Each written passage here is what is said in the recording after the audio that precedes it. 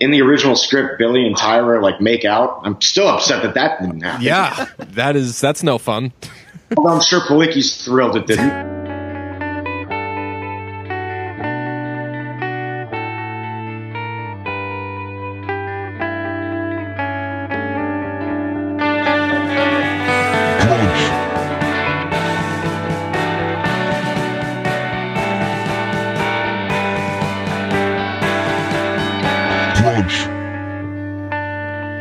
All right, this is where it ends, boys. This Sad. is I don't know this is what where I'm we gonna do die. with my life. We did it. I know. 4 months later. So this is This has been a long time coming. I think that it's important to point out that this final episode, which will be airing on Friday, episode 5, we're finishing it like literally this week during Friday Night Lights week. Yeah. When we started Friday Night Lights week back in like March. Two of Yes. us are literally a year older as of today. That's true. Yeah. Well, we pulled the plug and like moved so many different things around. I think that as things ended up playing out, it was perfect because people started jumping on board that maybe we didn't think would jump on board. Gaius was like a maybe for a long time, and then it was like, all right, so when's Gaius Charles coming on? We were like, oh, fuck, like now. So thanks to everyone who's come on thus far. The guests have been great. The interviews have been great. Today's guest is the best guest, in my opinion. Yes, I would say maybe the best guest we've had on the show overall. That is Darren very Rovell possible. has a special place in my heart. But yeah, today's guest, we could say it's Derek Phillips, aka Billy Riggins, and God, Who is Billy Riggins, by the way? yes, He's Derek Phillips, but he is Billy Riggins. He should be the permanent brunch, like, third man in. Well, we have a would lot of love ideas where that. like we want to loop people back in. Like, I mean, like you guys are on the podcast all the time, but like we want some of our like quote unquote like celebrity guests to just be like like I mentioned Rovell. Every time we do something dumb, I just feel like it would be hilarious if Darren Rovell happened to be a part of it. So that's maybe our goal with Derek Phillips. Let's start in the Riggins family, and they turned over the cast of this show so many times. They took characters away and everything, and it always worked. But when the season starts with them taking Tim Riggins away, I think that's like that's like as big a monkey wrench as you can throw at the system. I think a show without Tim Riggins worked. I'm curious as to how you guys feel and why it did or didn't. Yeah, I mean, he was kind of the cloud looming over everything for a while in prison, just kind of sulking, but it allowed kind of the Riggins family to grow unofficially. You had Mindy kind of adopt Becky and Billy kind of adopt Luke, which was pretty cool. But yeah, Tim's absence is definitely noted. So I didn't have as much of a problem with Tim's absence as I did with who Tim had become in season 5. Like he became like dark, right. whiny Tim Riggins, which was like, fuck, I want to love Tim Riggins all the time, and it's hard to love him when he's this guy who's constantly sulking and like this dark, gloomy character. Yeah, you pussy. But- So what if you went to prison for something you didn't yeah, do? again, it's like you're in fucking Grow a prison. pair. I understand why that's happening, but like I want to love you. Stop being so miserable. It was very upsetting because the whole time you wouldn't want him.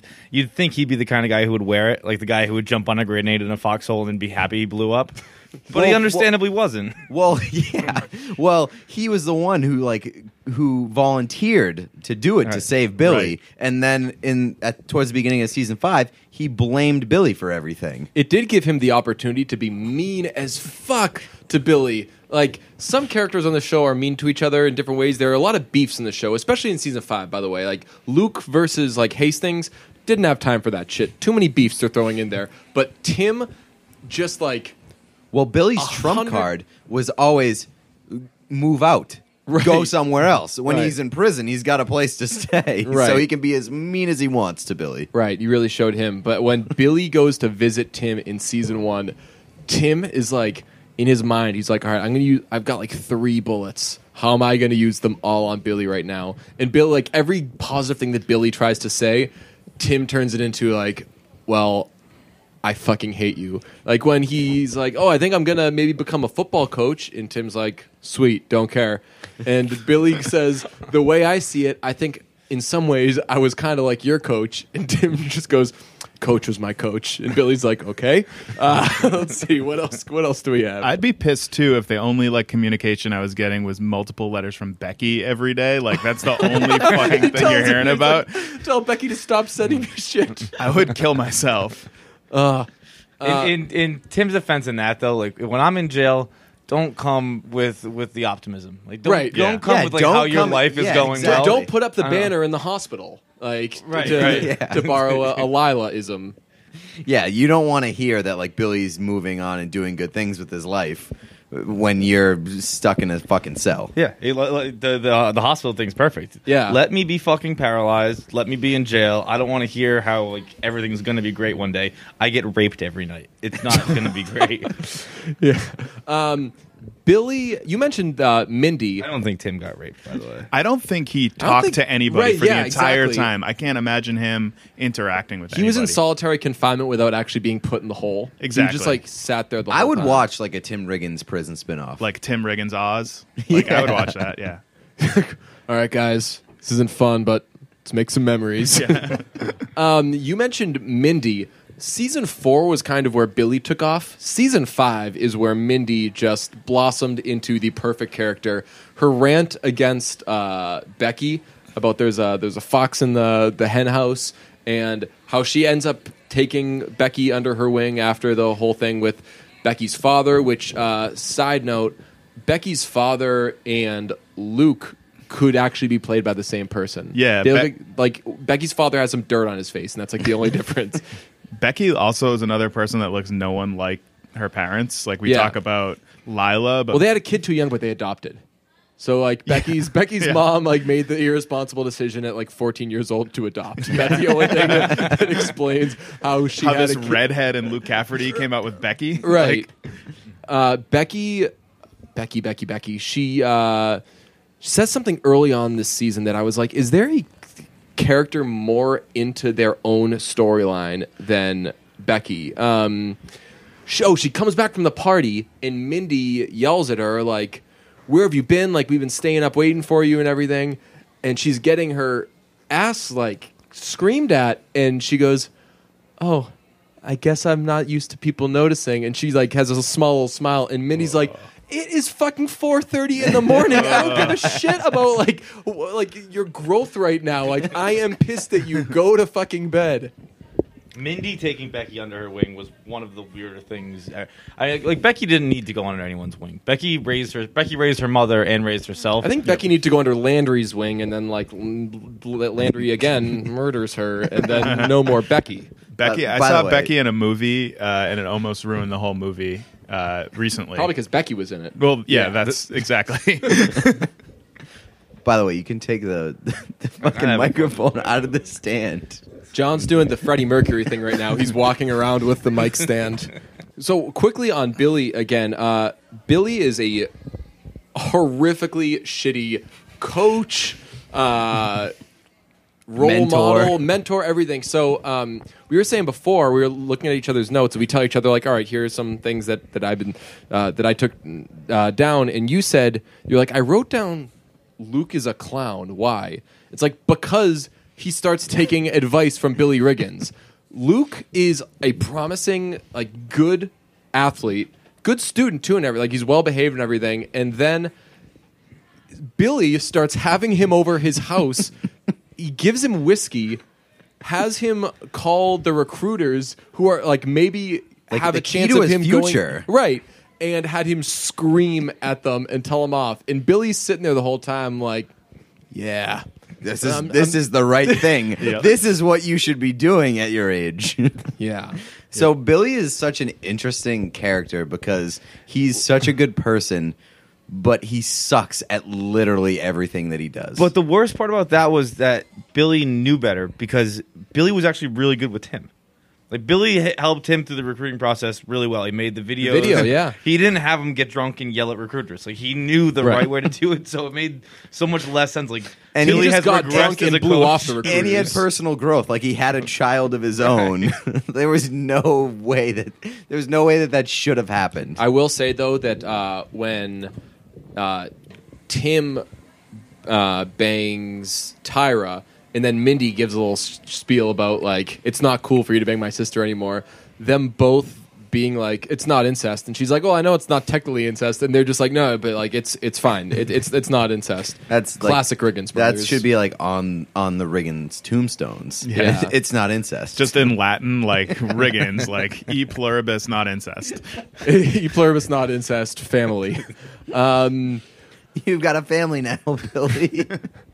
How did we feel about, by the way, Tyra coming back and doing the nasty with Tim? Because I feel like that's actually, you know what, that is fitting of Tyra. I Because think even that when is she's very fitting of Tyra because Because- Tyra always seemed like a townie type.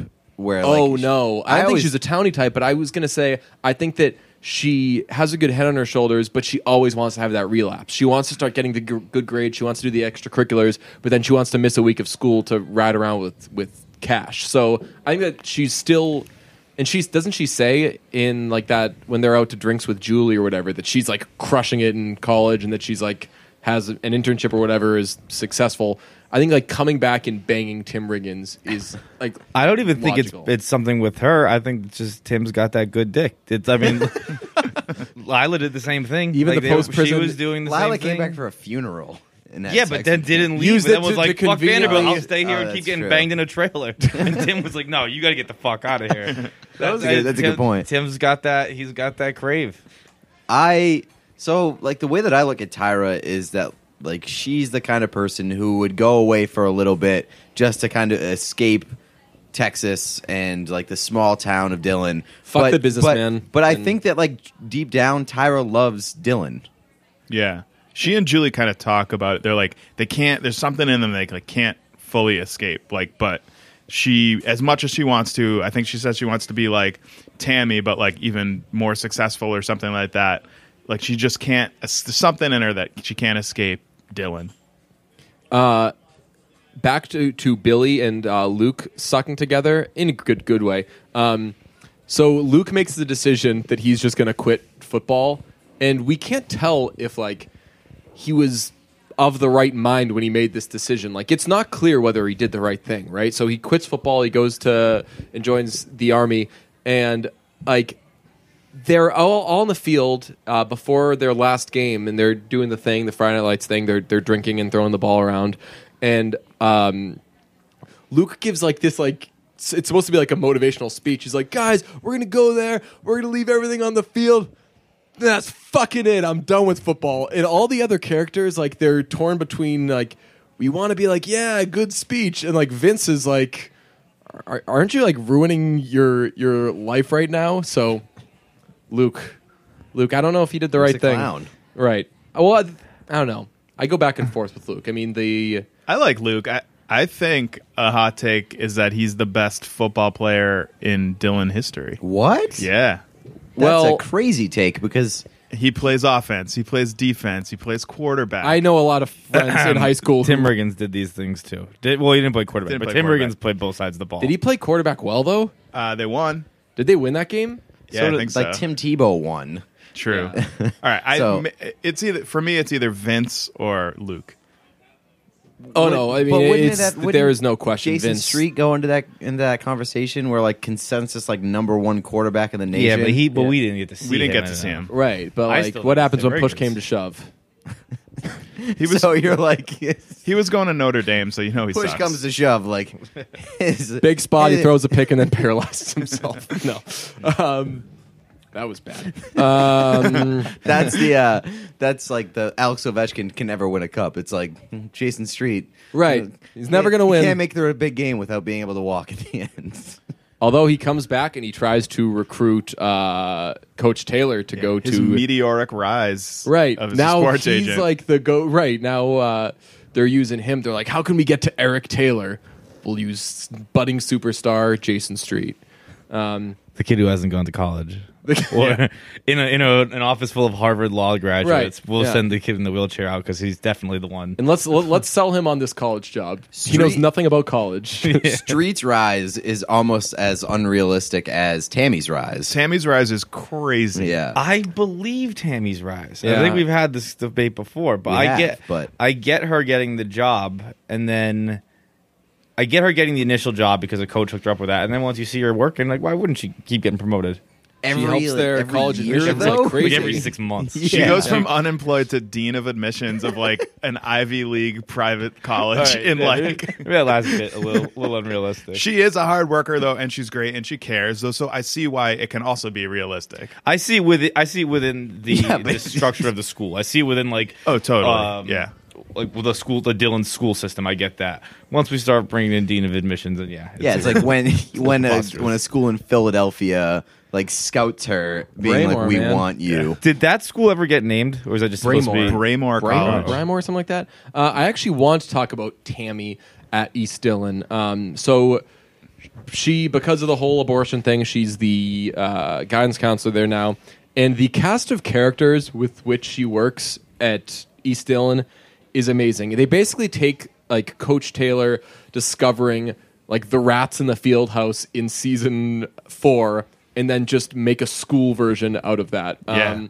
There is Levi the principal, who Love is Levi. more over being a principal than any person could ever He's be. just so tired. Everything, right? With he's everything. just- all he wants to do, like every question he's asked, his answer is like, "Fine, but let me tell you, we don't have any money." And then he walks away, and it's like you didn't solve anything there. Like the question could be like, "Where do you want to go for lunch today?" And he'd be like, "Oh, I don't care." yeah, He's over. Like he's not over being a principal. He's over being alive. Like, yeah, He's like done you know with when all he of it. goes home to his wife or something, he's just the most miserable fuck. right. on I would earth. love for like one episode of them be like, "Levi, how long have you been here? Like, how many years have you been working at the school?" And him be like, "Ah, 1." It's like, wow, Like, it's not even that bad.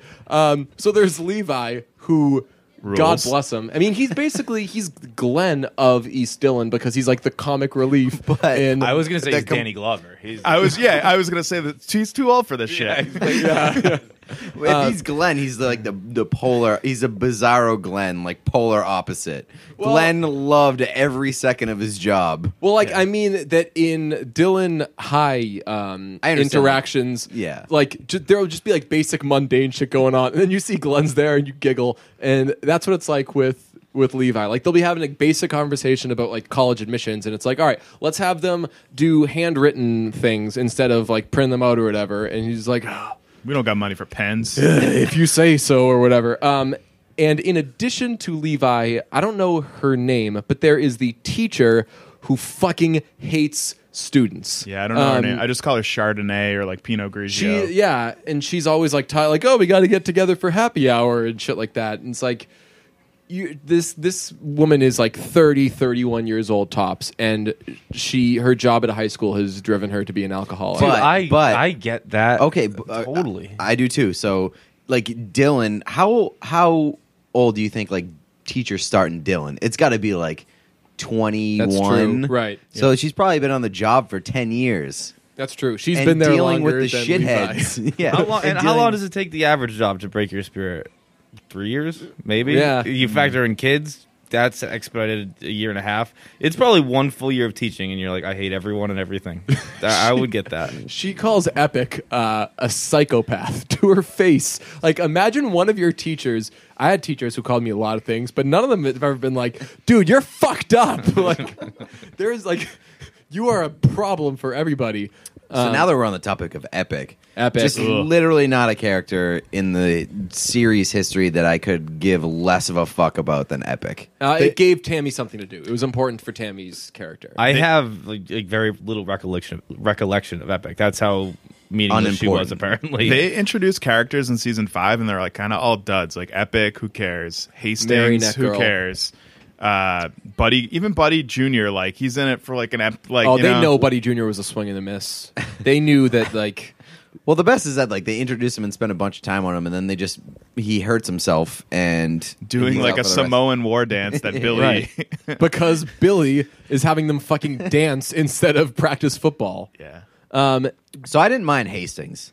Hastings was good. He was, right. Is that right? yeah, he was. This was He was also another added element to like the East Dillon bond that they kind of needed. Yeah, they needed. Well, here's the thing. he's not Tim Riggins, but they needed like a party guy. I don't give a fuck about everything. Like, I'm super chill. I probably smoke a lot of weed kind of character. And they didn't really have one of those anymore since Tim was in prison. So he was the one. Remember when they go to Jeff, help me out. Where is the away game?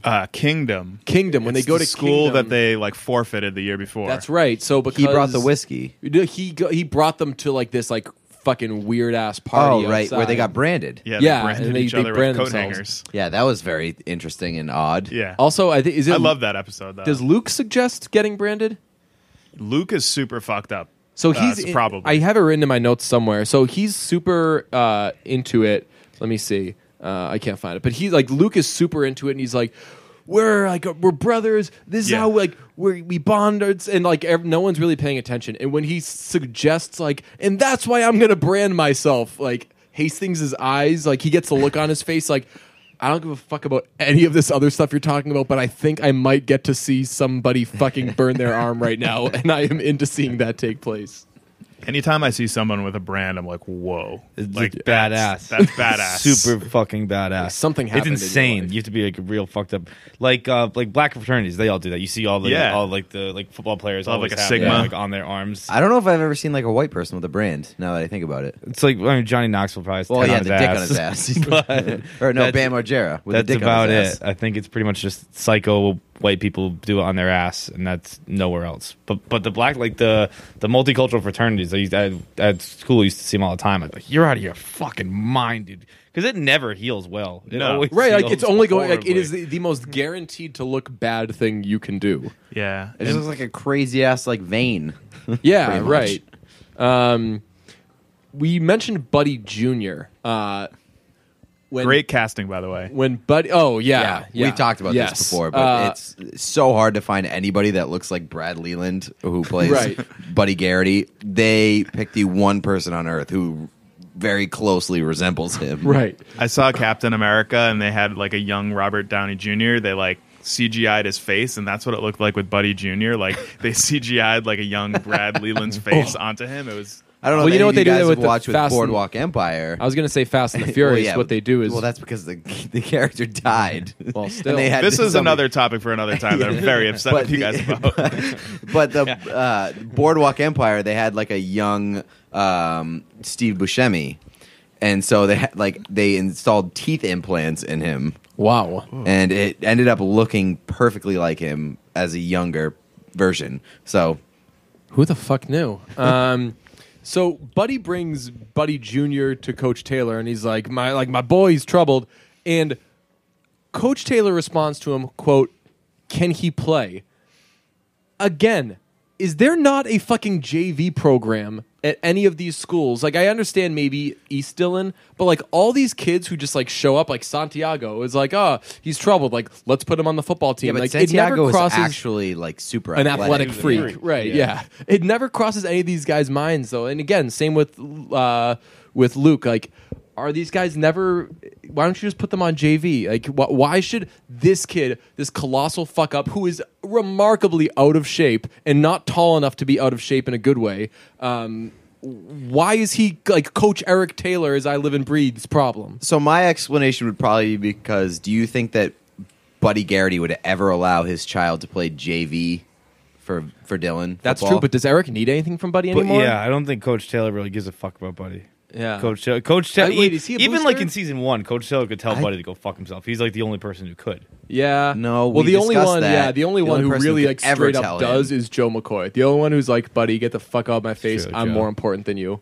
I mean, I don't think that Coach Taylor really liked Buddy Garrity, especially at the Tolerated. beginning. Yeah. He needed Buddy Garrity, and he realized that. Yeah. I think that East Dillon was still in like a vulnerable state that he needed the support of Buddy Garrity.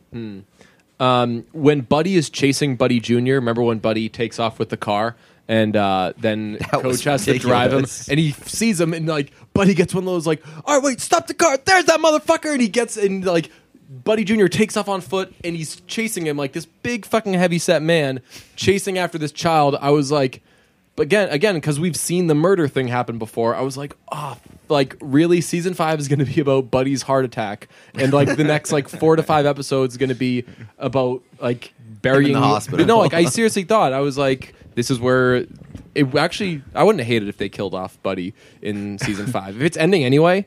Like, I guess there would be no reason to kill off Buddy. did you think it was going there though? Like when No, he was not at really? all. There was never a second where I was like, Buddy's gonna die. I worry about that shit. Vince's dad is in the picture, and in the beginning, it is like telling off your parents' porn with like it's like every scene is just like Vince getting in his dad's face, being like, "You were never there for me. Fuck your shit," and then like that's it. And then obviously Vince's dad becomes more a part of his life once he beats up Kennard for Vince, and then. All the recruiting messes and everything happen. I liked the Vince and Vince's dad relationship. I did too, and I did too. liked it because it was a constant tug of war between is Vince's dad like really like changed? Is he recovered? Versus is he going to fuck up again? And No, like, his dad is his new vice, or his kid is his new vice, I guess. Like the game that he was running before was like peddling drugs, and now it's like peddling his son. Yeah, but there were points where you like Vince's dad actually cares about Vince, and he's really important to him. And then there'd be like slip ups where you'd be like, "This is still the same guy, and he's gonna fuck him over." Do you think that it was that what he did was enough to have Vince forgive him and even have his ear? Because Vince, I mean, in the beginning, he's like telling his mom, "Watch out for this guy." Like he's not comfortable when. Coach Taylor and his dad are in the same place because he's afraid his dad's gonna fuck it up in some way. It gets to the point where he is following his dad blindly into some like dumb shit. Is it believable that he would do that given how strong his convictions were earlier? I think so. He's like a 16, 17-year-old kid. I loved the storyline. I thought it was Plus- pretty believable. Especially with like how his mom felt about his dad. Yeah. Living at home and seeing like how much your mom is like pulling for your dad and on his team, and then like because Vince really cares for his mom, so seeing that and then like eventually letting his dad crack and Yeah. win him over, I can see why Vince would like fully support his dad once he kind of broke the surface. I'm thinking. I get it. I think that's such a tired storyline, though. It's always like the father coming back once the son gets big. Yeah, if I was a 17-year-old kid, I'd probably do it. I can see someone else doing it, but I always think it's like not forced. It's you know what? It's like an emotional version of the Hail Mary pass to end every game, where it's like It's true, this yeah. is such a fucking cliche where you deal with it because it's Friday Night Lights and they do it well. But I'm not often thrilled with that. So what got Vince's dad back in Vince's good graces is that his dad squashed the beef, settled the score or whatever with Kennard, who was Calvin's friend, who Vince was supposed to go with and get revenge for Calvin's death in season 4. And he also borrowed a lot of money from him to put his mom through rehab and everything. When Kennard comes back in season 5, like looking for the money, I didn't realize it till the last time I was watching it.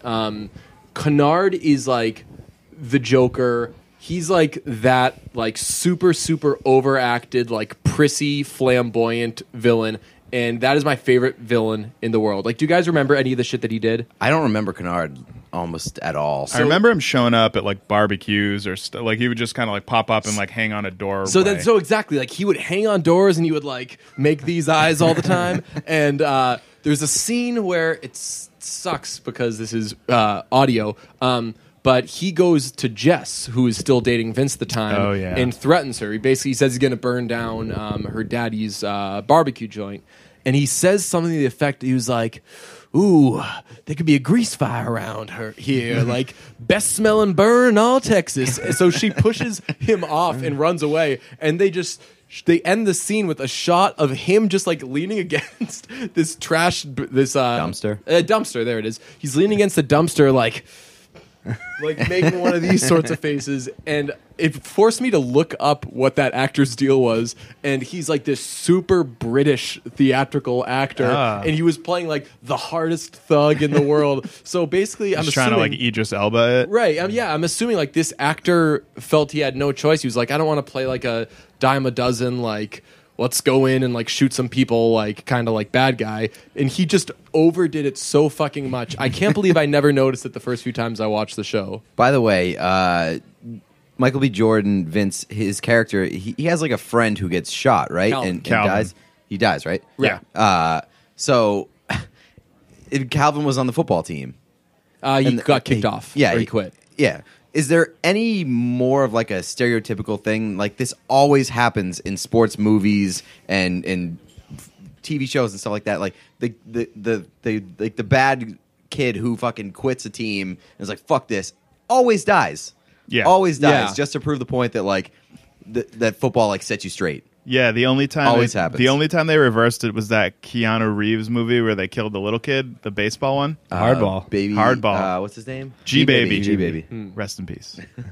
But yeah, I mean, they do that. Like, I mean, the path he was going down, if The one that I was thinking about is like the Coach Carter, the kid who fucking quits the Yep. team, and then his like cousin gets shot up, and he comes crying back and gets back on the team.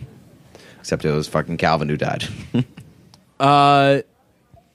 what do we think about Coach Taylor actually benching Vince over all this shit? He was right. Vince was a prick. Like Vince took a hard left into being like really soaking in like the ego and everything like that and all the recruiting stuff, and the team was fighting and he made a change. And Does that happen it in worked. Texas football though? I mean, they are fucking crazy about football down there. Like, It doesn't happen. yeah, like you can't So- sit the all-world athlete. Again, it goes back for me to the fact that it's East Dillon. That would never happen at Dillon. Nobody really cared about East Dillon at the time. But I mean, he's getting recruited by fucking now D1 college programs to be their head coach.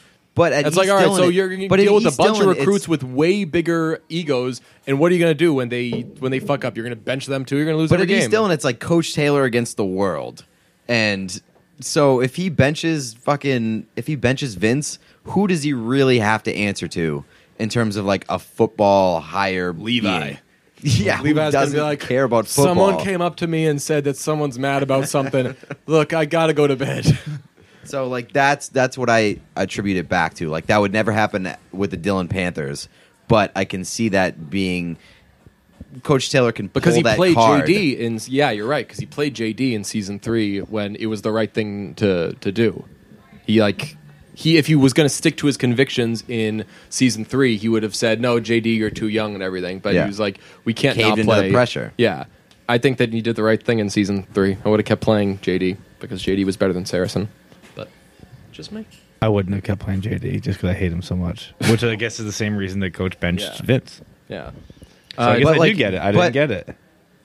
Okay, so, but if you kept playing JD, like the point where the season turned around is when Saracen went back in at quarterback once JD fucked everything up. Right, but I mean, they got there because of. I'm not trying to be like a JD fanboy or whatever. Like I'm saying, clearly in season 3, Taylor is like, am I going to play the kid that I like, play the kid that has a good attitude, even though Saracen didn't have a good attitude then either, so he wasn't really leaving him much of a choice. He's like, or am I going to play the star player? I feel that in Dillon, Texas, in high school, you're going to be playing that kid 10 times out of 10. You're going to be playing the one who is better at football. So I thought it showed a lot of chutzpah from Coach Taylor in season 5. And I think that a lot of people probably took that story in stride. Like, oh, of course, he's misbehaving, so he has to sit. Like, I just feel like that shit would never actually happen. Vince pushed him to the point where it was like honestly that they might be in a worse position if Vince is I playing mean, he wasn't quarterback. running the plays that he was told to run. Exactly. Vince was kind of a dick in season 5. Let's transition it to Julie Taylor. That's exactly where I wanted to go. Because she goes off to college. Matt is completely out of the picture at this point. and she starts having an affair with a TA. And just quick side note, like Julie Taylor fucking loves older dudes. Yeah. well, also like TAs and students like have relationships. Like that's not like a crazy thing. No, He I- plays like a 50-year-old TA. Or like, how old is he supposed to be? He's probably in his late 20s, early 30s. Right, but I mean, I thought it was so funny that she's like, she tells like her parents like, "Oh, I was messing around with like a TA," and they were like, "Ah!" It's like that's like a lot of like normal relationships exist between. Well, I think you're trying to say like TAs are usually students, and he Yes, did not right. seem like a student. Oh, okay, right. That's a because he was doing He was married, and you know, it seemed like he was a lot older. Than also like he was a goofball. Like at this point, Julie Taylor is looking good. She could probably get that frat boy who's in class just taking notes when she tries to be partners with him. She'd get anybody she wants, and she's off banging a guy who wants to eat fry bread all day. But she fucking loves older dudes. Like she would fuck the like cashier at the Alamo Freeze if he was a 40-year-old. She did fuck the cashier at the Alamo Freeze, but he wasn't a 40-year-old. The biggest thing is that she didn't drive far when she crashed into that thing. Like that was like not a violent accident. I thought that was handled poorly. That was the most absurd scene. Yeah. Just driving away, and that's what she decided to do, and literally just drove into it from 10 feet away. You know what that scene reminds me of? You know, in It's Always Sunny when wait, they're faking their their own death. deaths, yeah. Right, yeah, and they're waiting for it to explode. They throw the grenade, and like they have their ears covered and everything. It's just like, and like that's it. That's what like Julie was like. All right, that's it. It's finally over. I'm gonna fucking kill. All right, Boom, this I mailbox should is get out of the done. car now.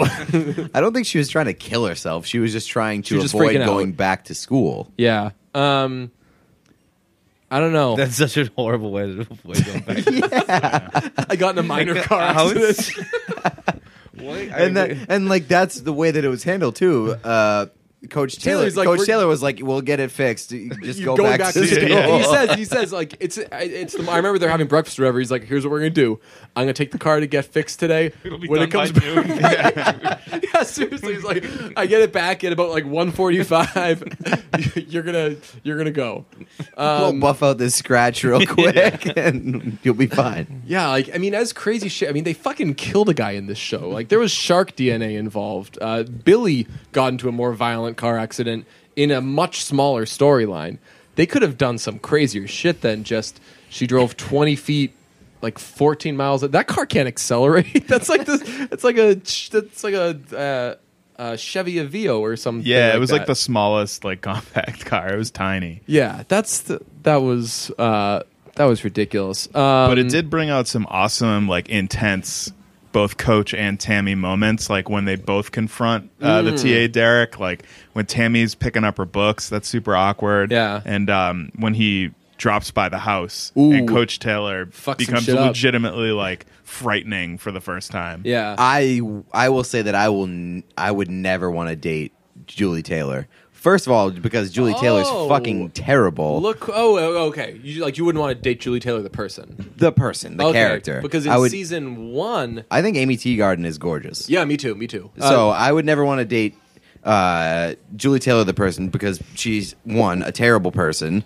She treats fucking her boyfriends and people like shit, and she's a head case. And two, fucking dad is terrifying. her like idea the, of a, like the of a date worst is nightmare for a Decemberist concert, boyfriend's though, dad. So like, I could kind of like, I go on like 2 dates with Julie Taylor. Like she listens to cool music and she's attractive enough. But you'd skip out right before the sex. right, yes, exactly, yeah. Well, because then he would come around brandishing the what does he have? He breaks part of Derek's car with something. I don't know what it is, but it was almost like he had like a rolled up newspaper and like broke his like see, I windshield thought it or was. something. I thought it was like part of like a kitty. It looked It like was, the handlebar yes. of like a kitty bike Yeah, or something. they were setting something up for Demon Child Oh. Gracie Bell, and Yes. he used a toy.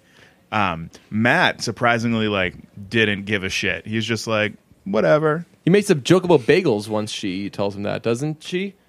I don't Doesn't he? remember. He was like, "Oh, yeah, that's fine, but I think I should tell you that we should go get some bagels." Yeah, he and does she's say like, that. "Oh, We'd be remiss if we didn't mention the fact that Saracen proposed outside of the Alamo Freeze. I know. Dude, I get Romantic, that. I romantic. like That's that where they move. met. That's where they the met. Michael Scott. That's where your whole relationship happened. Yeah. Michael Scott takes you around the office. Saracen takes you on the Alamo Freeze. That's where you guys got to know each other. Except he didn't burn the place down like Michael Scott. They almost didn't. did. They didn't meet at the Alamo Freeze though. Yes, But they did. that's where she No, they she'd do didn't. her homework there.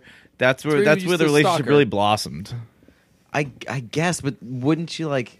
I don't know. I the thought that's the where they football didn't- aren't field? they in No, the they met Alamo- at the diner. Yeah. Oh, you're right. You're right. Yeah. One of 3 restaurants in Dillon. It's either the Yeah. Alamo Freeze, Applebee's, So or he the Yeah, Diner. misremembered exactly. where they met. The so he Applebee's took is her a high to class. Yeah. Oh yeah. It's the progression. It's you. So I guess the Alamo Freeze is probably for the kids, the diners for the teenagers, and then Applebee's is like the classy joint. Yep. Applebee's is, yeah. Everything else is just a barbecue in someone's backyard. That's where every Yeah. meal in Dillon takes place. All right, let's wrap everything here before we get to our interview with some overall Dillon, Texas stuff. Coach Taylor coached 5 teams in his 5 years. Who do we feel? Which do we feel was the best? Let's start with you, Jeff. I want to see how this develops around the circle. Jeff's a season 4, season 5 fanboy. So it's one Yeah. of those two. I think my the East Dillon homie. season 5 East Dillon Lions best team ever. Absolutely. So I saw this question was posed by Shea Serrano in his newsletter, and he said that he thinks that.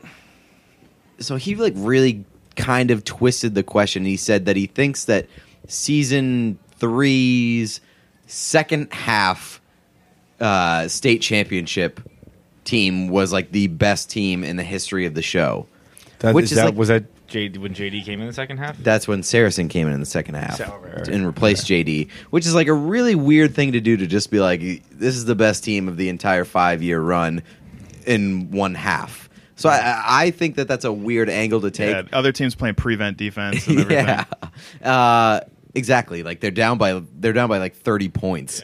I'll say, I think that the first season 1 team is the best team that they have. Same. I think that the season 3 Panthers are almost like the 2007 Patriots. Like they're pretty perfect, but they've got this like sort of herky jerky end that happens. I mean, like between what Saracen brought to the table and JD was like, JD should have been like this like fail safe, right? Like he's like we were saying with Joe McCoy, like either the Peyton Manning or the Jimmy Clausen or whatever. Like he was like this perfect like option to have. So I thought that they were close to being the best team, even though they obviously didn't win. Overall, though, I still go season 5. I will say, in season 5, when they're talking about the super team, Tinker is all down on himself, and Vince asks him what's wrong, and he's like, oh, they're going to make a super team, but I'm not going to be a part of it. And it's like, no, you don't, Friday Night Lights writers. Like, you're not going to suddenly say now, like, oh, all along Tinker was actually a bad football player. Like,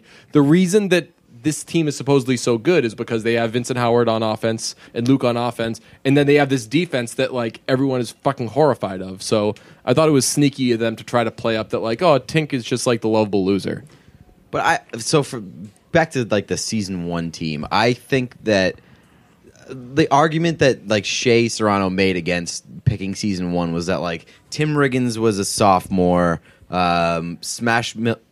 Tim Riggins was still the baddest motherfucker in Texas. Yeah, he was as still like a sophomore. very Yeah. important player, and they made that clear in season 1. Like the first clip they ever show on a football field is him just ripping someone's head off. Like it's like him hung over in an interview, and then the next clip is him just destroying someone at practice. He might have been pre-puberty, but he was a bad boy. And then he like made the argument that Smash Williams like maybe wouldn't have been Smash Williams if Street didn't get injured. And I don't know if I necessarily buy that, because if anything, you could make the argument that Smash Williams would have been even better if Street was still on the field, because that's a two-headed monster. You've got the crazy passing threat, the most fucking dangerous top prospect in the nation, and then you got a guy who obviously has the talent and the running ability to fucking to double off that and run all over the pass defense. And Smash wasn't a LeGarrette Blunt. Smash was a receiving threat too. He caught a lot of Yeah. passes out of Right. the backfield. The So you reason was it Widmore wanted him was because they were like, we don't like big and strong, we like quick and agile. Right. Yeah. Not to mention, Smash wasn't like this timid little thing that had to come out of his shell when he was called upon. by when Street went down. He was a cocky motherfucker. Yeah. He was always confident in his abilities. That wasn't the problem. If Street was still healthy, I would have picked season 1. I think Street's the difference for me because I think But- Vince but- is better than Saracen. But Street but made in it- but against that argument, the team that Serrano picked had Saracen at quarterback as well. I mean, he's a more developed Yeah. quarterback, but it's still Well, here's the thing: Vince is the best player that Coach Taylor ever has, but Street has it on everybody else because even though, like, I mean, the ceiling on JD was supposed to be like endless, but he actually well the ceiling Street on JD, lasted. the ceiling on JD was like he was supposed to be the next Street. Well, that's the thing. Like, Street actually at least made it until Yeah. his senior season before he got injured, and that it ended his career. Like, we don't know. It drives me fucking crazy the way they handled things with JD. Like, we don't know whether or not he actually continued to be great or if he just fizzled out. Because I mean, yeah, they lost in season 4 against East Dillon, but he still could have been like having an insane season, and maybe like everyone else on the team sucked. But so. was JD McCoy ever like this really unbelievable quarterback even when he played with Dillon? in season 3, yeah. He was just better than Matt Saracen. Yeah, who okay, I was hear what you're not saying. Not good, yeah. great. Yeah. That's like my argument against picking fucking JD McCoy and like making That's that the true. centerpiece He had a of lot my of team. a lot of pub, but he never really did anything on the field that was that awe-inspiring. Well, he threw it was in practice. yeah, he was right? a workout warrior. Yeah, when they were throwing the touchdown passes, and they were just basically going like 1 for 1, and JD launched like a fucking like 80-yard pass or something, and then Saracen tried to do it and like crapped his pants or something. Classic. Do you guys think that Coach Taylor made the right choice in the end by going to Philly? No. Well, first of all, we had to bring this up. Yeah, obviously. No, that was Emmitt Smith. That was, I guess, maybe the right choice for his family and his future, but that was a disservice to football fans in general. Yeah, that made me very mad. Honestly, yeah. I understand why he did it, and it's fine, but like football was the central theme of the show for the entire run, and then just like at the end, like the very last episode, to be like, all right, family's more important. What does he tell his players in season 1? He said there's going to be a time in your life where you're going to be like the man of the house. You're going to have to provide for your family, and there's nothing more important than providing for your family. And he was doing that to justify, I'm leaving Dillon because I'm going to TMU. I'm going to get a better job. It's going to be better for my career, and I'm going to be able to provide for my family. The ceiling as a football coach, as a college football coach, financially, is probably higher than a dean of admissions, right? Yeah, but he's coaching He high was school. coaching high school in Philadelphia. Right. No, I'm saying so he made the wrong choice Oh, by okay. going with his wife. Like the correct choice by Would have his been- morals would have yes. been to go to Shane State, and because they were offering him a ton of money, and do that. But I think think Coach that the- Taylor's all about football and family, and he's going to go to this place with no pressure. He's going to be able to just focus on football. But he wants without the pressure. bullshit. You know, he wants football. He wants and to be he's- great. He wants to be great. Like I don't know. He's embarrassed when he's the kingmaker, that magazine thing. So I think he made the right choice. He's with Tammy. Gracie Bell's going to develop some sort of weird Philadelphia, Texas accent. You don't think that like he could have parlayed like the opportunity of a lifetime to coach the fucking Dillon super team and then turn it into like a big time college offer? Right. Well, I was going to say, or even just take the college offer that he had that was on the table. Like, just they had all those oranges. They were giving him full control. Like, if he had 2 good years there, then he's the next. It also makes me mad the aspect that like Connie Britton, Tammy Taylor, her career started 4 years ago. She does say at one point she was like, "I've just been doing this high school thing all these years." Yeah, And exactly. It's like I've played coach's wife all these years. It's like, well, you started your career 4 Right, I years was gonna ago. say like that would be like if like 2 years, 3 years out of college, be like, "Oh man, like I've been working in the media all these years," and it's like, no, like you're still relatively inexperienced, though. Like you're still kind of coming along all Yeah. these years. It's like Come but on, she Tammy. couldn't get a job because of Coach for like 18 years. And then she got one. I don't know. I'm with Tammy here. Well, here's the thing: who's better at her job? Who's better at their job, Coach or Tammy? If Coach was as good as his job as Tammy was at her job, then he'd be coaching the fucking Cowboys. Right, he'd have an NFL offer. Yes. Right, so I could see why they would at least feel that way. All right, we wrapping?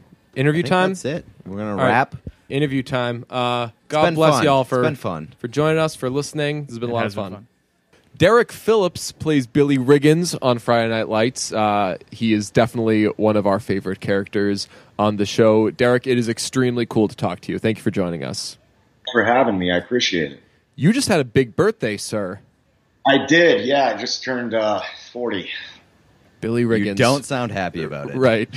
Not thrilled about it, to be honest with you. You know, waking up and peeing 3 times a night is not exactly what I've been looking forward to in life. That's what Billy like, Riggins yeah. did the whole show anyway, though. I'm not peeing in a sink this time, though. Yeah, yeah. But you said you were just telling us before that you had a pretty insane 40th birthday party.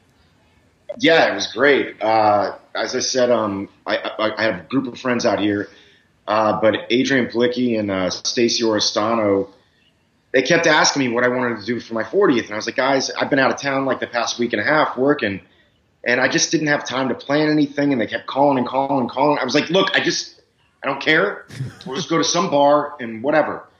And my friend Barbara came over, and I had assumed we're going to a bar out here called the Belmont. They called an Uber for us to get up there.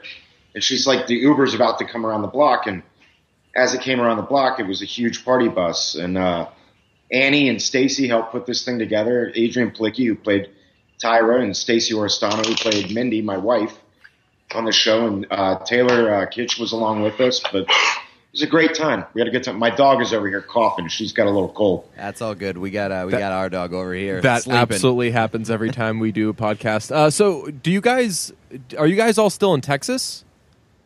No, I live in Los Angeles. Okay. Taylor's got a place in Austin, but he's in LA quite a bit. But pretty much everyone's in LA still. I think it's amazing that you guys are all still tight, though. That's like, I don't know how often that happens in showbiz, but that's sick. You know, I don't know. I mean, this experience for all of us, I've said to other friends of mine that weren't on the show that this, you know, I had high school, I had college, and then this was a totally different thing. For a lot of us, this was our first foray into television. You know, Palicki, I think, had the most experience out of everybody, but she never had a show go. You know, and so for all of us, this was just this huge learning experience, and we all got to experience it together. So I think that's kind of aided in us being as close as we are. It was always a really tight-knit, close group, and it's kind of remained that way. I see Taylor on a regular basis. I see Jesse Plemons on a regular basis. Adrian, Stacey, Scott Porter, Michael B. Jordan. But in general, I mean, we were just lucky to have a cast where everyone got along and really loved the work, you know? And that is like the perfect length. I mean, you mentioned that it's kind of like the next thing after college. To have something 4 to 6 years, that is like the perfect length to have one of those sections of your life. Yeah, it was. It was great. And the other thing that was really different about this, I think, for us is that we were shooting in Austin, Texas. And so people were away from their friends, their family. So for better or worse, you were forced to have relationships. You know what I mean? When you got done shooting at the end of the night, you weren't going home to your wife and kids. You were in Texas. So it forced everybody to go out and, you know, have drinks after work or go grab dinner after work because there was no one else. You know, it was us. So, but there was no better place to be, honestly, than Austin, Texas. We all get down there. Awesome. Yeah, it's a great city. So shifting focus to the show, one of the biggest debates that we had during the roundtable is whether or not Billy is a good brother to Tim. You know, I go back and forth on that myself. I think I remember in the first season there was an episode where we got I think it was the 8th episode of the season, and it was really important to me that we show that Billy loves Tim. And we had this big fight, and I thought if it just comes across that I love him, the audience buys that. If they believe that Billy loves him, there's a lot of terrible things that he can do that are forgivable. But I don't know if you guys have brothers. I have relationships with my little brothers, and man, I know I did some terrible things picking on them when they were kids. At the end of the day, though, he loves his brother. I don't think it excuses all of his actions, and I think he goes about things the wrong way a lot of the time, but there is a love there, How was Billy described to you when you took the part? Like, how did you act him? I mean, we always try to describe what Billy is, and I always come back to tortured soul, but I mean, there's also kind of a lot of, like, he's trying his best and just finds ways to fuck up. How did you view the Billy character as you went into playing him? Well, I'd seen the movie. When I actually auditioned for the role, Peter Berg wasn't sure whether or not Billy was going to be a father or a brother. So literally in the waiting room, there were guys my age, and at that point I was late 20s. But then there were guys that were, 50 auditioning for the same role because it was a small part in the very beginning. And there wasn't necessarily a huge discussion about who this guy is. But and I actually auditioned with the Tim McGraw sides from the film. Oh, cool. Because if you remember correctly, there's just not a lot in the pilot for Billy at that point in time. But that was a lot of characters, I think, in this show. There was kind of a type. Pete wanted a type, and then it was one of these things that kind of became an organic process. I think with the writers working with that particular actor and learning a little bit about them and who they are. So there wasn't anything necessarily defined about Billy in the very beginning. We knew that he was a bit of a redneck, that he was, a bit white trash. Love to burn Tim's exes. Yes. Yeah, that mom and dad weren't around, that he was a former football player. It was never really discussed whether he was any good at football.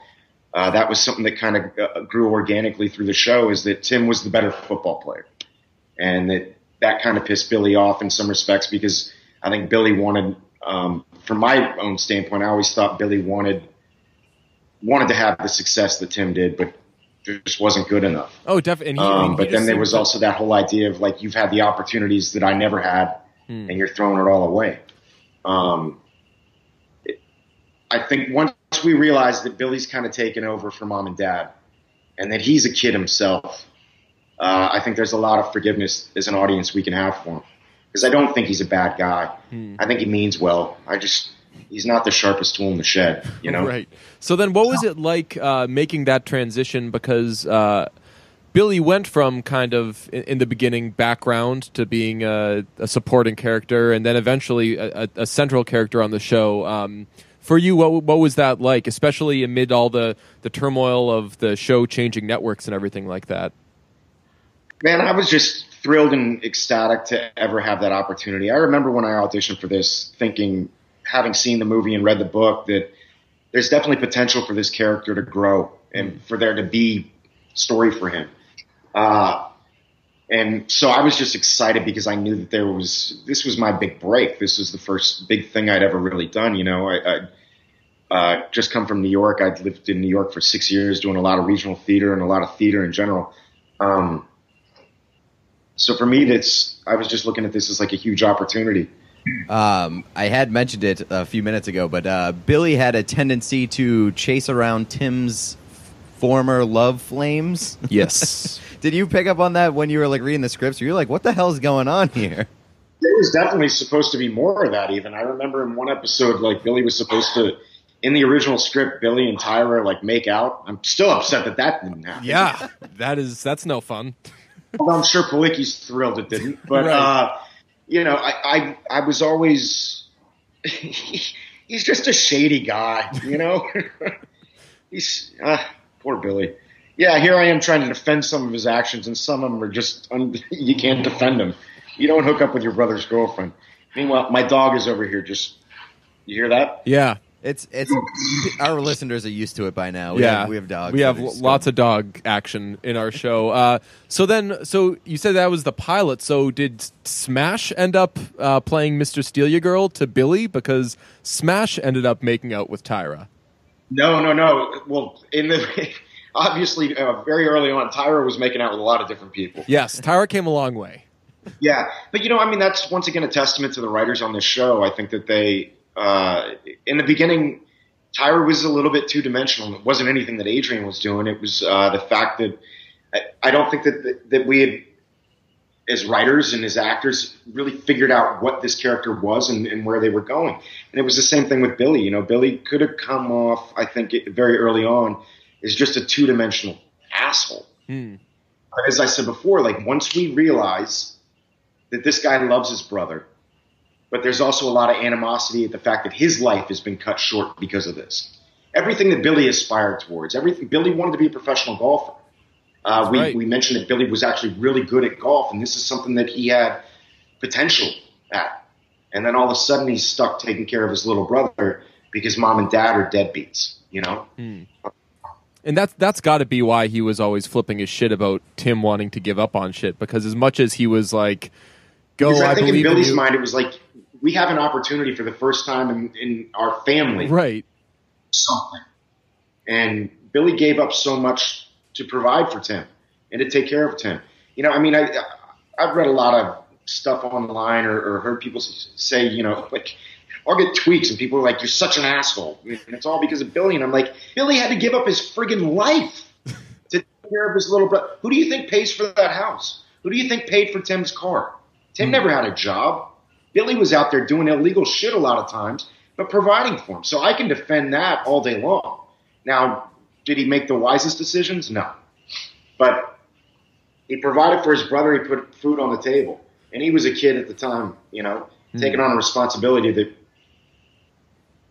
no brother's supposed to do that. That's what mom and dad are for. They were never there. My favorite Billy fuck up has to be, and it's such a minor one, but when they kind of drop the suit, so to speak, with the meth head, and it's all settled, the money's been paid, and Billy says something to the effect of, like, and you're not going to come back here or something. Like, it was done, the door was closed, you guys were safe, and then Billy just has to spike the football in the most ridiculous way. Not realizing that this guy's going to pull a gun on him. Right, that, like, guns are in play. My favorite one is when he was still in the shed, but Right. My favorite one is when he just takes Tim's car and crashes it into the front yard, and then just like plays it off like, "Oh, whoops, had a bad night." It was a rough evening. Mindy broke up with him. Yeah. Things happen.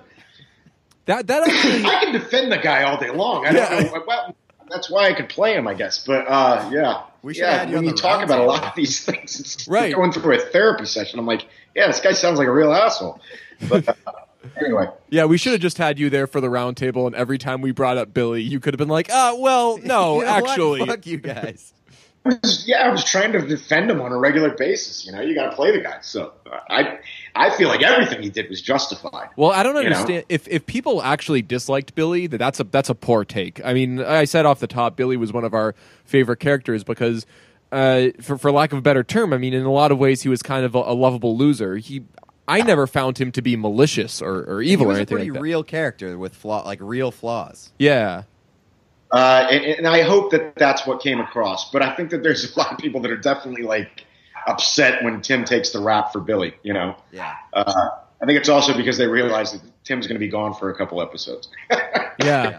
What was it like? I'm like, why did the writers make me the one that has to take the blame for this? What was it like playing those kind of heavier scenes around the time of the crash of the chop shop? There's the Thanksgiving scene, and there's the scene with Tim telling you that this is my decision and everything. I mean, you guys were kind of a lot of the show was like, oh, what are the Riggins boys up to now? And then this was sort of the heaviest moments of maybe the entire series. To be honest with you, like I think there's a blessing doing television in some respects because like you get to grow with these characters, and Taylor and I had become at this point like really, really close friends.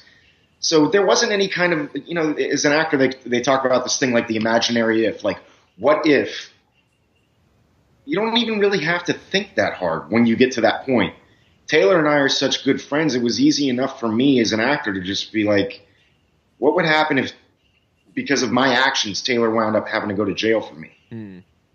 That it makes me want to cry just thinking about that right now, So it's not, you get to a place, I think, and as I said, the wonderful thing about television, because these bonds have been created, like it's not a lot of acting involved, you know?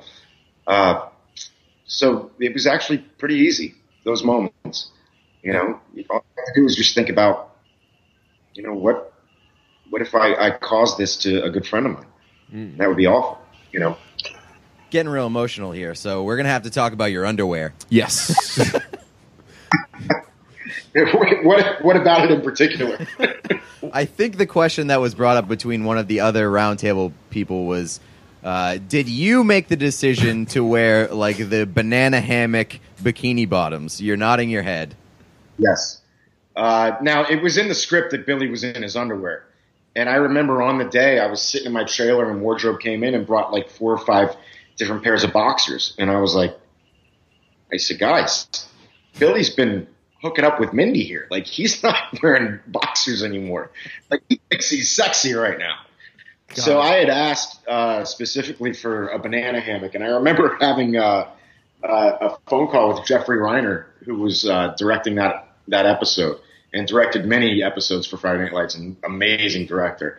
But I called him on the phone and I said, hey, man, do you have a problem with Billy wearing a banana hammock in this? And he's like, do you want to? And I said, I don't want to wear one, but I think Billy would. And so that was the decision. I regret it regularly. But I don't think yeah. I mean, that was totally me. So you're doing a lot of underwear scenes with something of a sex symbol, and I'm not talking about Mindy, as beautiful as she was. I'm talking about all the scenes with you and Tim sitting around in your underwear, drinking beer and eating pizza. Was that at all a challenging decision to come to? That like, all right, it's only challenging because Taylor made it challenging. Like he'd sit there and be like, "Oh my god, you're so fat." Well, actually, so we looked. I googled Billy Riggins underwear, as I often do, and you didn't necessarily even have a dad bod or anything. You were pretty in shape yourself, but that was 6 years ago. But yeah, baby, that was before I wasn't 40. Taylor, but yeah, I was in decent shape. That's amazing. So how much with Taylor? How much real or fake beer did you end up drinking over the course of that series? But unfortunately, man, it was a lot of fake beer. A lot of fake beer? I mean, never on set. We never drink real beer on set. Sorry. That's a bummer.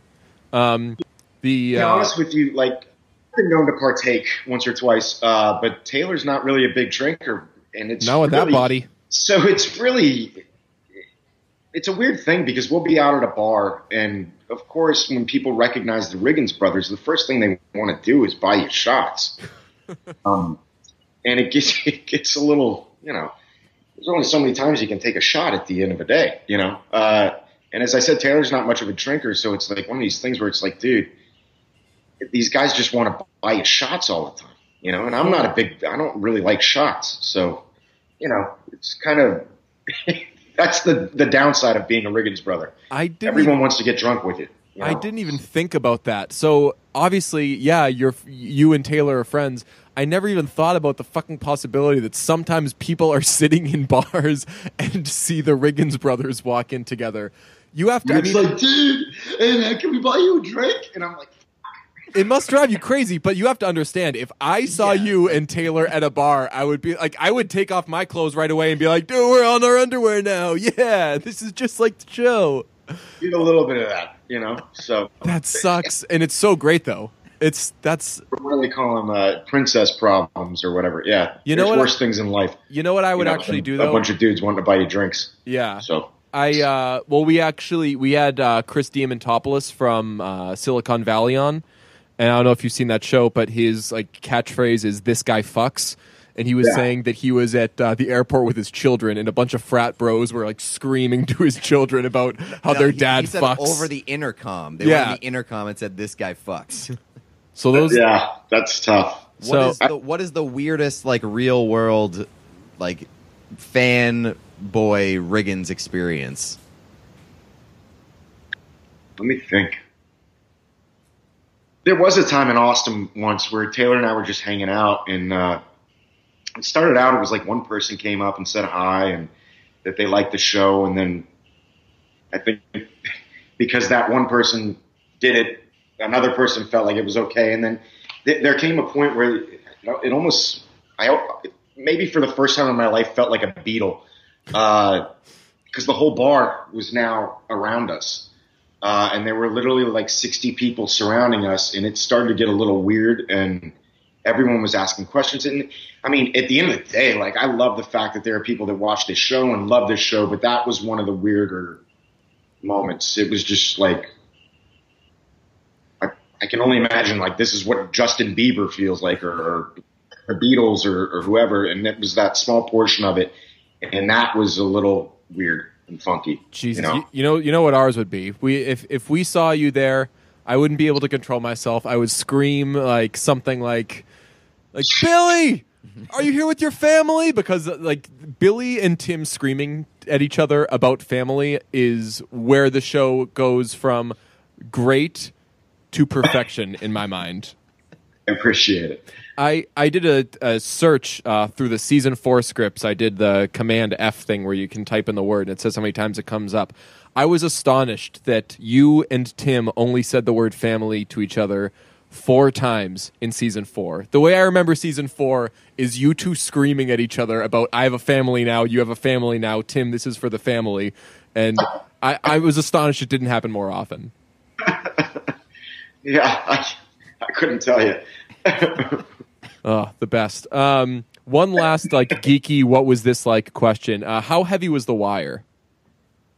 How heavy was when you not guys the had to TV look? show. No, yeah. How emotional was watching The Wire? Like when you guys had to put The Wire onto the what did you put it on a truck or a van or something? Yeah, it wasn't that heavy actually. Oh, really? Believe it or not, there was just an exterior spool of copper, and I don't know if it was foam underneath or what, but it was not heavy at all.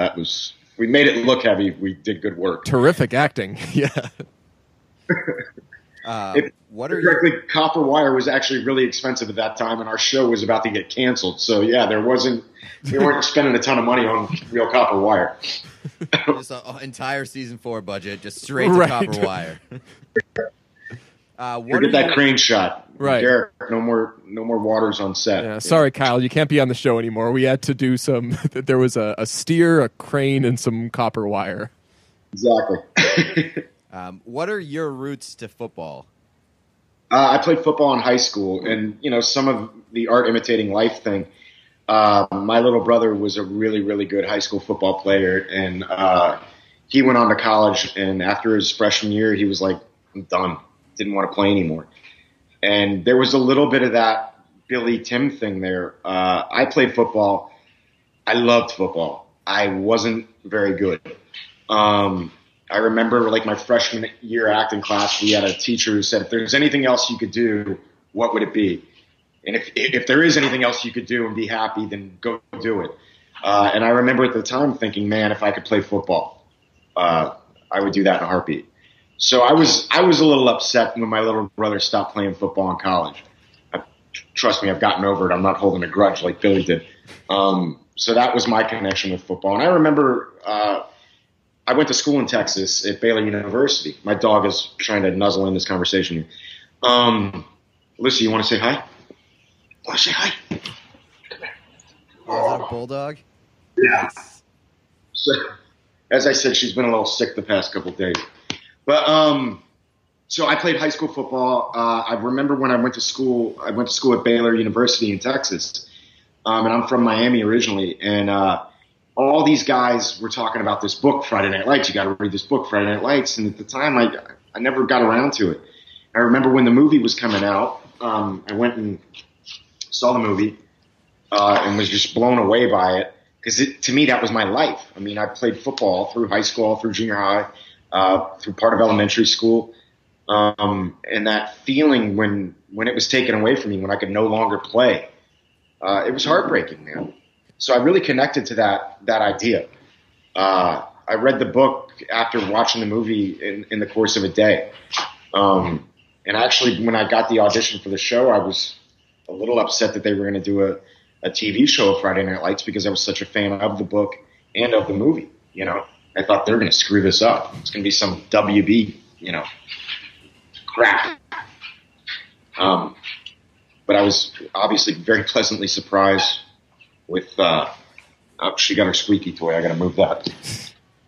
But I was very pleasantly surprised, obviously, with the direction that Pete took the show in, and just blown away by everyone's performances in it. You mentioned. Oh, go ahead. Sorry. Go ahead. You mentioned going to Baylor for undergrad. I was wondering, being from Miami and then going to college in Texas, did that properly kind of Texasize you for this show? And maybe when you or your agent were pushing for stuff, helped. Yeah, like I imagine that would go such a long way, right? I mean, if you can tell, like, I mean, my natural speaking voice, I got a little bit of a East Coast thing. Right. So, yeah, definitely having that experience, that 4 years in Texas was, I don't know that I could have played this part without having that experience. You know, Texas is so singularly its own thing, you know. I honestly and there's such a pride. I love Texas, but I still am kind of like, and most of my friends are from Texas. You know what I mean? Like, oddly enough, most of my friends in LA are people that I went to school with at Baylor, barring like my Friday Night Lights crew, you know? So it's really, Texas has a really close place to my heart. I'm so thankful I got the opportunity to live in Texas for 4 years and then to work there for 5, you know? But I don't think, being a kid who grew up from Miami, that I would have had any connection with Texas and been able to work on this show without having that experience first.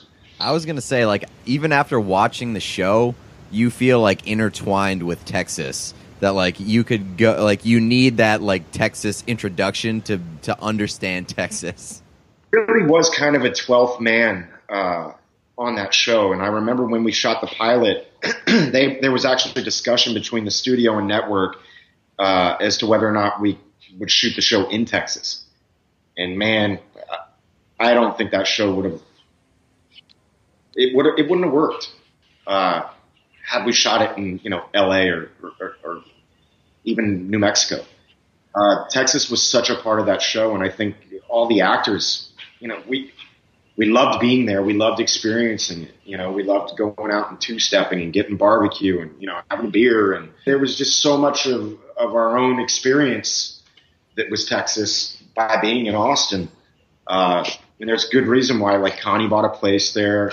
Kyle bought a place there. Taylor bought a place there. Gaius bought a place there. Scott Porter met his wife there. I mean, you know, I can't imagine that show being shot anywhere else, you know. It just wouldn't have worked.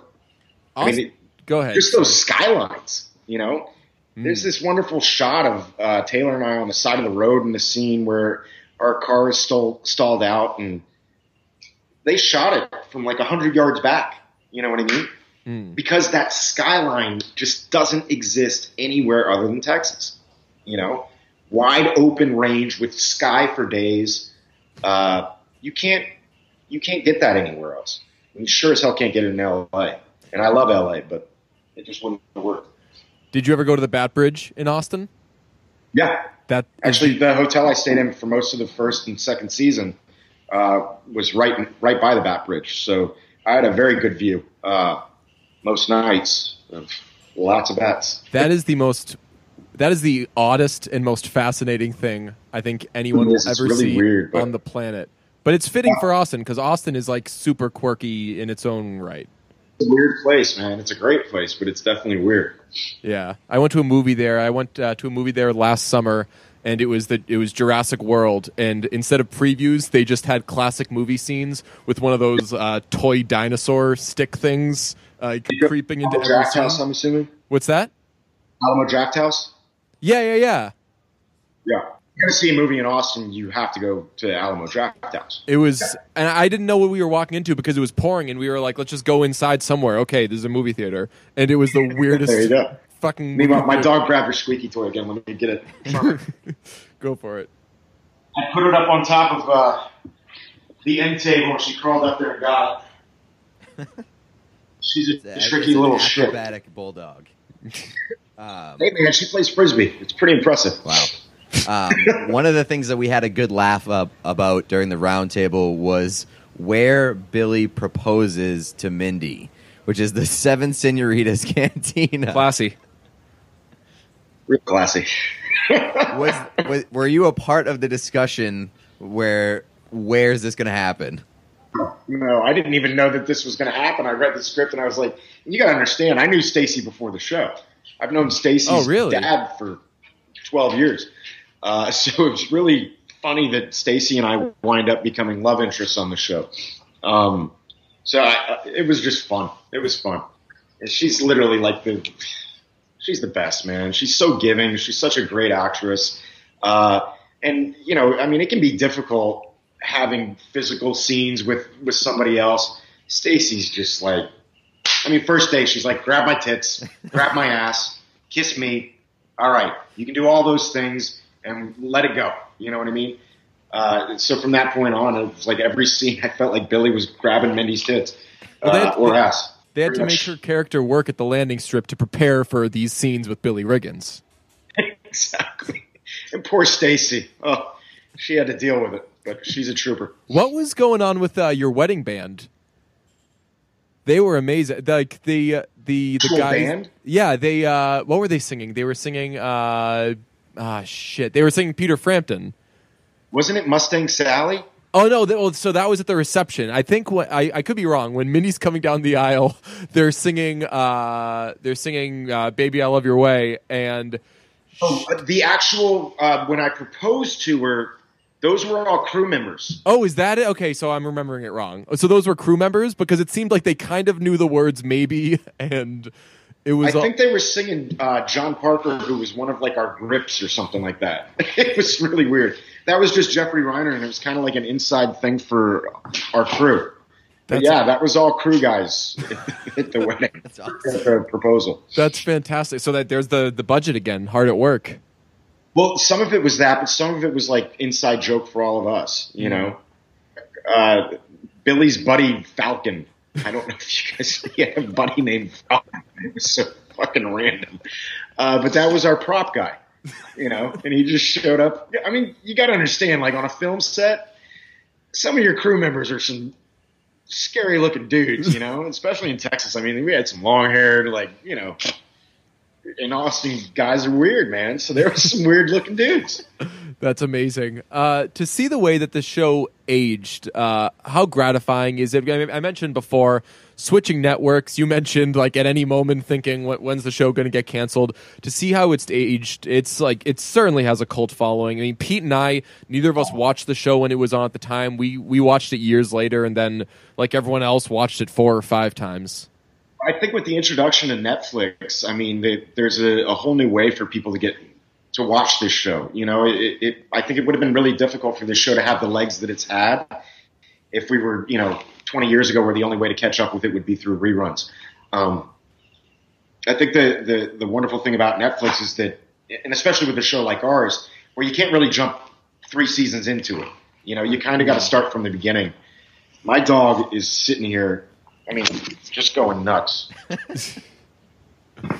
But I think with the advent of Netflix, there's a whole new audience for it. And it's been really interesting, I feel like I get recognized more now, and the show's been off the air for 6 years than I ever did when we were on TV. Your storyline was kind of left open-ended as the series concluded. You were coaching Dylan. Oh, yeah. But we don't know if you were the head coach or... I wasn't the head coach. I know that much. I know what they really, really wanted, and it didn't work out because of scheduling, is they wanted Billy Bob Thornton to be the head coach. Oh. That would have been awesome. Yeah, it would have just been a nice little, thing to turn around. And Billy Bob was totally down to do it from what I hear, but there was a scheduling conflict. So, no, Billy was never meant to be the head coach. I think the way they left it open is that, Billy might be, Yeah.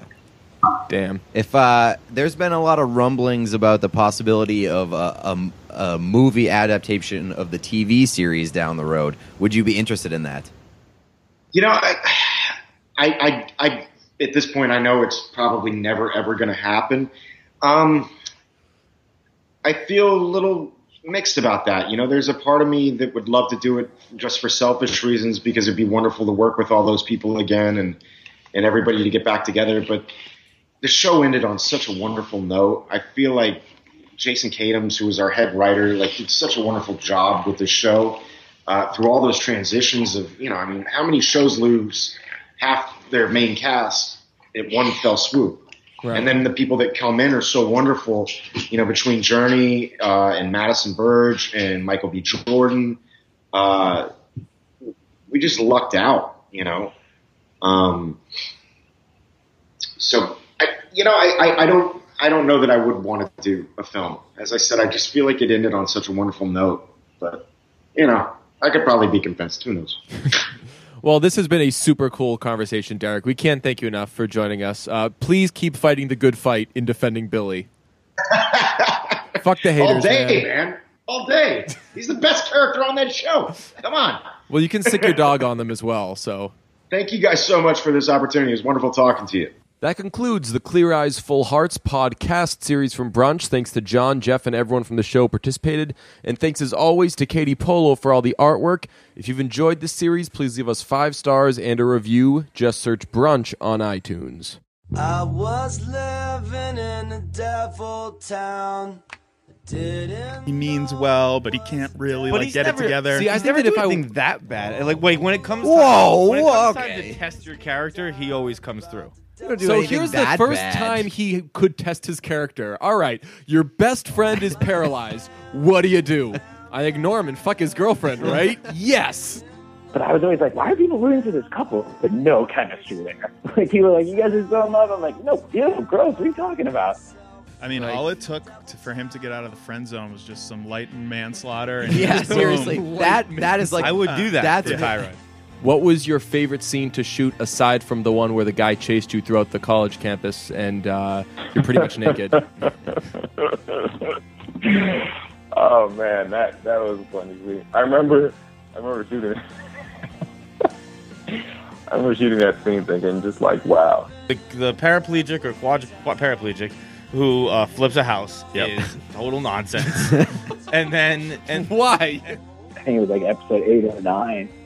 When we finally kissed, and by that point, everyone knows that Amy's 16 and I'm 23, and it's going to be awkward and weird. Stacy's just like, I mean, first day, she's like, grab my tits, grab my ass, kiss me. All right, you can do all those things and let it go. I would watch 13 episodes of Riggins and Street in New York City. You are such an asshole, but it means that you did such a great job. But once Jeremy was sort of unable to figure out a way to stick around for more money, there's no reason to have Dad around if he's not around. So the whole thing kind of fell apart, I think. They could have had the dad kill the kid. There you go. I was up for that, or drive off a cliff or something. You know. Right. That's such a classic, like, naive white kid way to get drugs. Like, just show up to a park. There are black people that hang out here. Like, you got drugs? Yeah, he's like, do you guys got oxy? He's like, no, dude, I'm fucking here playing fucking 2-hand touch football with my son. Like, get the hell out of here. Like, the question could be like, where do you want to go for lunch today? And he'd be like, I don't care. Yeah. He's not over being a principal. He's over being alive. As I said, Taylor's not much of a drinker, so it's like one of these things where it's like, dude, these guys just want to buy you shots all the time, you know? And I don't really like shots. So, you know, it's kind of, that's the downside of being a Riggins brother. Everyone wants to get drunk with you.